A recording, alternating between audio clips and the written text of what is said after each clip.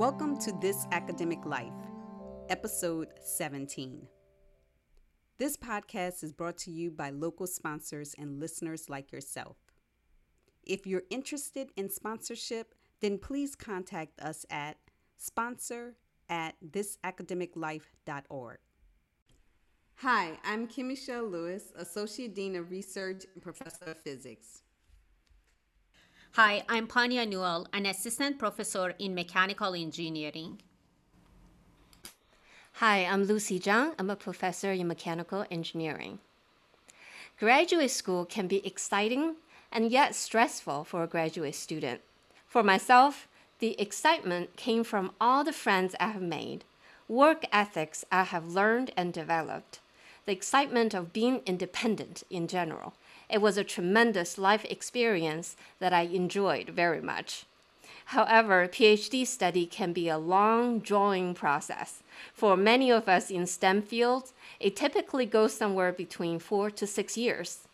There was constant stress, the feeling of constantly getting lost in setting and reaching my goals, the stress of working, quote unquote, working for my advisor. However, looking back, despite it all, those years are still the best time of my life. So today we will be talking with a couple of PhD students who are a married couple, Pono and his wife Priscilla Delgado Wang. Welcome, Pono and Priscilla, to our show. We're excited to talk about some of the challenges and excitements that you are going through as graduate students. Hi, thanks for having us. Yeah, we're excited to be here. Wonderful. So before we get started and talking about graduate school, can you give us a little bit of your background, where you did your undergrad and how you end up being in your current place? I am from Arizona. I only went to my state school, so I stayed in Arizona State. During my time there, I was a biomedical engineering major. I really fell in love with the field and being able to help people through science. And so from there, I also actually ended up going to UW for my master's degree. I did a one-year program in applied biomedical engineering. I also went to ASU for undergrad, which is where we met. And then I also studied biomedical engineering. And I decided that I was going to go directly from my undergrad to my PhD. So after I graduated from my undergrad, I decided I was going to apply to multiple schools and try to get accepted into at least one. And it just so happened that I was accepted into the Georgia Tech and Emory joint program in biomedical engineering here in Atlanta. That's a great program, I know. So can you let us know where you are in your PhD studies? Yeah, so I just finished up my first year. So I guess I'm a rising second year, and I'm about to take my qualifying exam, which is the first major milestone into your PhD. Yeah, so I'm a rising fourth year, and I am well into the thick of the research part of my PhD. So I'm getting ready to do the second milestone of my PhD, which is proposing my thesis, where we just propose the research that we want to do for the foreseeable future. Right. So for many of our programs, we call that candidacy exam. Okay, it is the same. Yes. So I know that this is not very common. So you got married before your PhD studies, is that right? We actually got married 4 months ago. Yeah. Oh, really? Okay. Yes. Yeah. Congratulations. Thank you. Wow. So- You guys are really brave souls. Yeah. Right. So that means during the beginning of Pono's graduate study, you were not together. No, we did long distance for a year. Mhm. Wow. Okay. So you experienced the two-body problem early on in your career. So this is a very common problem or issues that for people who are pursuing higher education, because our fields are so selective and you can't really select your job. Usually the job selects you. So you can't really choose the place as much as other type of jobs. So what about your research area? Are you in the same program or are you in different labs? So we're both in the same BME PhD program. The great thing about it is that it's so big and so wide. So I'm actually in a lab in Emory and Pono's in a lab at Georgia Tech. But we do work on different areas of BME. Yeah, so I actually am studying cardiobiomechanics. Part of my thesis is developing therapies to prolong the progression of heart failure. So I'm specifically looking at ischemic heart failure. So when patients have a heart attack, their hearts begin to remodel, and I'm trying to slow down that progression of remodeling and then help improve the function of the heart. So thank you so much for sharing a little bit about the background of your PhD program. So within this period of time that you both have been graduate students at Georgia Tech, can you tell us a little bit about exciting things that's been happening during your program? Yeah, so I guess for me, the exciting thing is that I'm actually starting my research, well into my research. I'm not in the phase of trying to learn all the material, but then also having to learn how to critically think. I mean, I'm always in that phase, but I am now in the phase where I get to actually work with my hands, which I don't do well with. Like, I have fidgety hands. So it's really nice that I get to move around and I get to actually work with my hands. So that's actually really exciting. And then also, one thing that we're both really big on is representation. And so I actually was just elected as an e-board member of a club that we have here at Georgia Tech called the Biomedical Engineering Alliance of Minorities. It explains itself. It's just an alliance of minorities that are all in the biomedical engineering program as well as the bioengineering program at Georgia Tech. And so, yeah, that was really exciting. So I'm still kind of currently going through those classes, but I mean, it is kind of the pull of why I decided to go for my PhD. Because I remember my master's, I took a look and I held my first microfluidic device and I was like, wow, this is so cool. I wish I could have spent more time learning about this. And so taking that opportunity to be able to just really focus in on something that I really kind of found a passion for has been really great. And I mean, the preparation process for the qualifying exam is not fun, and the idea of it looming behind me is not fun, but getting to read and really learn and just ask myself all these kind of questions that I think other people might ask me has just been really insightful and really just gotten me to think more deep about my project. So I understand that it's a little bit frustrating, but thank you for sharing the exciting part of it too. So now talking about, I guess, life is not always so good, about some of the challenges. What are the challenges that you guys are currently facing? So I guess the biggest challenge for me right now is kind of not burning out, because the type of work I do involves me working really long hours, and my data analysis can be kind of time consuming because it's not the easiest to make. I pretty much have to do it manually. So it does take a while. So there are times when I'll go into lab at like 7 a.m. and I won't leave until midnight. So I guess dealing with the burnout is definitely rough. I think also the other thing is I am pretty far into my PhD. So I've had enough time to work with my advisor. Just the differences in personality with my advisor, it can also sometimes be a challenge. But I mean, that's going to be a challenge with any job you have with your coworker or your boss. So yeah, and then I would definitely say imposter syndrome is always looming in the back of my head. Always wondering if I'm supposed to be here, if I'm smart enough to be here. Do I know enough to make this presentation? Have I done enough work to propose my thesis? So yeah, those are kind of the things that I'm struggling with right now. Wow. Yeah, so many of them, I think they are common ones among many graduate students, even I guess faculty members. But I think it's part of the growth, as Lucy mentioned. So at the time when you look at it, I guess it's frustrating. But later, when you pass that phase, when you look at it, it's like, oh, I wouldn't have been here or finishing with a degree and getting wherever you will be without going through that path. So I think it's worth it. So how about you, Priscilla? I know that you are early on through the program, but you had experience doing a graduate studies as a master's student. So some of those might also carry on during the PhD program. But yeah, Sure. you can mention some of the challenges and how you are overcoming them. Yeah, so I'm actually currently trying to push out my first author publication. So we're trying to do that before I do my qualifying exam to kind of give me a little bit more street credit. And so My main issue with it is, so A, the pandemic really hit us hard. And so getting all the training that I needed to get really kind of set me back. And one of the things that has been a recurring issue with me is the equipment failure.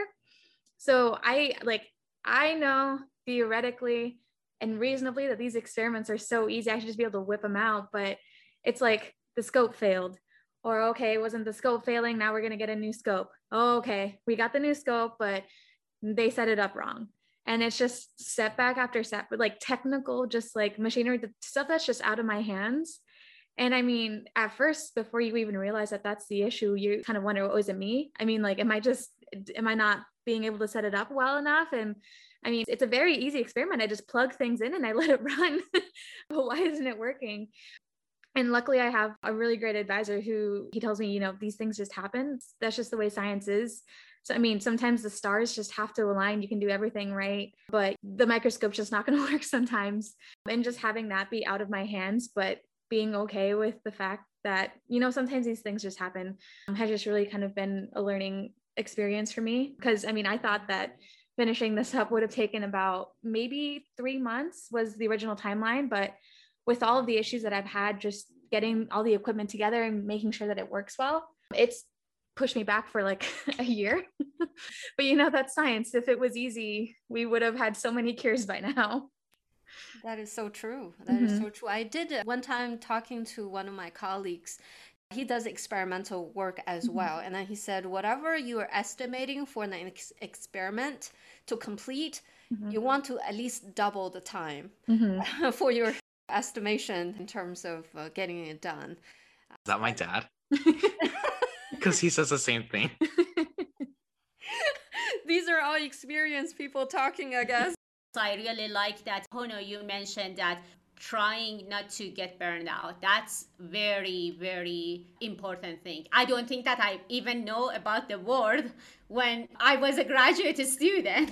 So, and I'm sure Lucy didn't know about it either. So till recently, probably we started now being mindful. I think it's a more recent.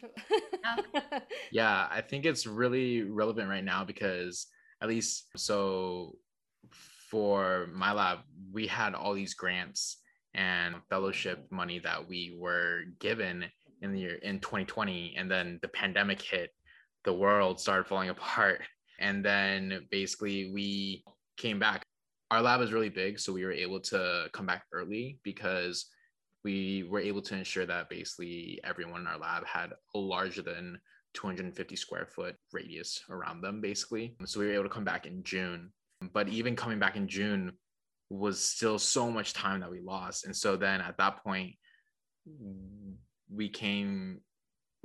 deadlines were starting to come around where we had to give updates on the research that we had done. And obviously the funding parties weren't going to accept, we had COVID. And so then everyone in my lab had to start working overtime so that we could make these deadlines and show that we made progress. And so I think for a lot of people now, everyone is just starting to reach that limit where they're just burning out and they need a vacation or something to just reset and refresh themselves, refresh their minds. Yeah, absolutely. We all do. And that also takes practice, right? And once you realize that you do it, and then you actually do take some time off and reflect and refresh, and when you come back you realize it's actually a meaningful exercise. The next time when it happens, you know what to do. So you're no longer blind to that type of situation. So I have a question for the two of you. As you know, as a professor, one of the things that we often do is recruit graduate students into our research program. And one of the challenges is recruiting minority students. You mentioned that earlier, that you're part of a student organization. So I want to know, what advice would you give to minority graduate students who are considering or currently navigating graduate school? We have 4 pieces of advice. So I think the first piece of advice is, if you are in grad school right now, take advantage of this opportunity, and this is a piece of advice that my advisor gave me when I first started my PhD. Take advantage of this opportunity to just learn, enjoy your last moments of having the time to just learn. Take advantage of this time to learn the technical skills that you might not have had from your undergrad or your master's. Take advantage of time to, learn different topics, because basically my advisor is telling me, after your PhD, it's just going to be you going. You aren't going to have time to dedicate like an entire semester to just learning a topic. And I think that that is something that I've taken to heart. My second piece of advice would be, especially I feel like this is a big issue with minorities, don't compare yourself. Don't worry about what other people are doing. And I struggle with this so much. I constantly do this. But yeah, don't compare yourself with other people. You're doing just fine. If you think you might want to get a PhD or go to grad school, apply. The worst that can happen is they tell you no. And even then, it's not that big of a deal. You'll find a new direction. And then for the people that are in grad school, it's okay if you are a little bit behind, or if you feel like you're a little bit behind, or if you feel like you don't know enough, because everyone feels that way. And I think that that is something that needs to be focused on for grad school programs, is students talking to each other, because even right now, we've all been saying we've been through the same thing, but no one ever thinks that when they're in the moment. And so, yeah, that'd be my second piece of advice. Don't compare yourself. You're doing just fine. Just keep on going. My two pieces of advice would be, so the first one would be for kind of incoming, like just maybe about to begin grad school and you're looking for advisors. I would really just take the time to kind of self-reflect and say like, oh, okay, like what kind of a work-life balance do I want? Is the lab that I'm going into going to have that same kind of work-life balance? Because if not, it could be really kind of detrimental, and is probably one of the biggest reasons why we've seen people switch out of their labs. And then the second piece of advice that I would give is to make sure you take time for yourself. It's very hard and very stressful. And I mean, having some kind of outlet and being able to just kind of unplug from all the stresses, I think is very useful in just all parts of life. I mean, from undergrad to my master's to now a PhD, I've had to find outlets for all of them, and it's definitely helped with just the coping and, keeping those spirits high. I also had some, I guess, not advice, but a reminder for professors. So the one thing I would remind professors is that for a lot of the students that they're taking on as PhD students, just remember that they're really still just kids. We've only known school. We have no idea what it's like outside in the real world. Well, Priscilla does because she has industry experience. But I came in as a 22-year-old into grad school and having no idea what the real world was like. I still don't know what it's like. And so I came in as just a little kid from undergrad who just really wanted to do some experiments and some research. And I think a lot of professors forget that. And they forget that the incoming PhD students don't really know what it's like to be out in the real world. And they don't know the way that we teach students right now. They don't really know how to think critically yet. It's a skill that we need to learn in grad school. But that's why we're there, is to gain that skill. And so I think that is an important reminder for professors. Just be patient. Remember that they are young.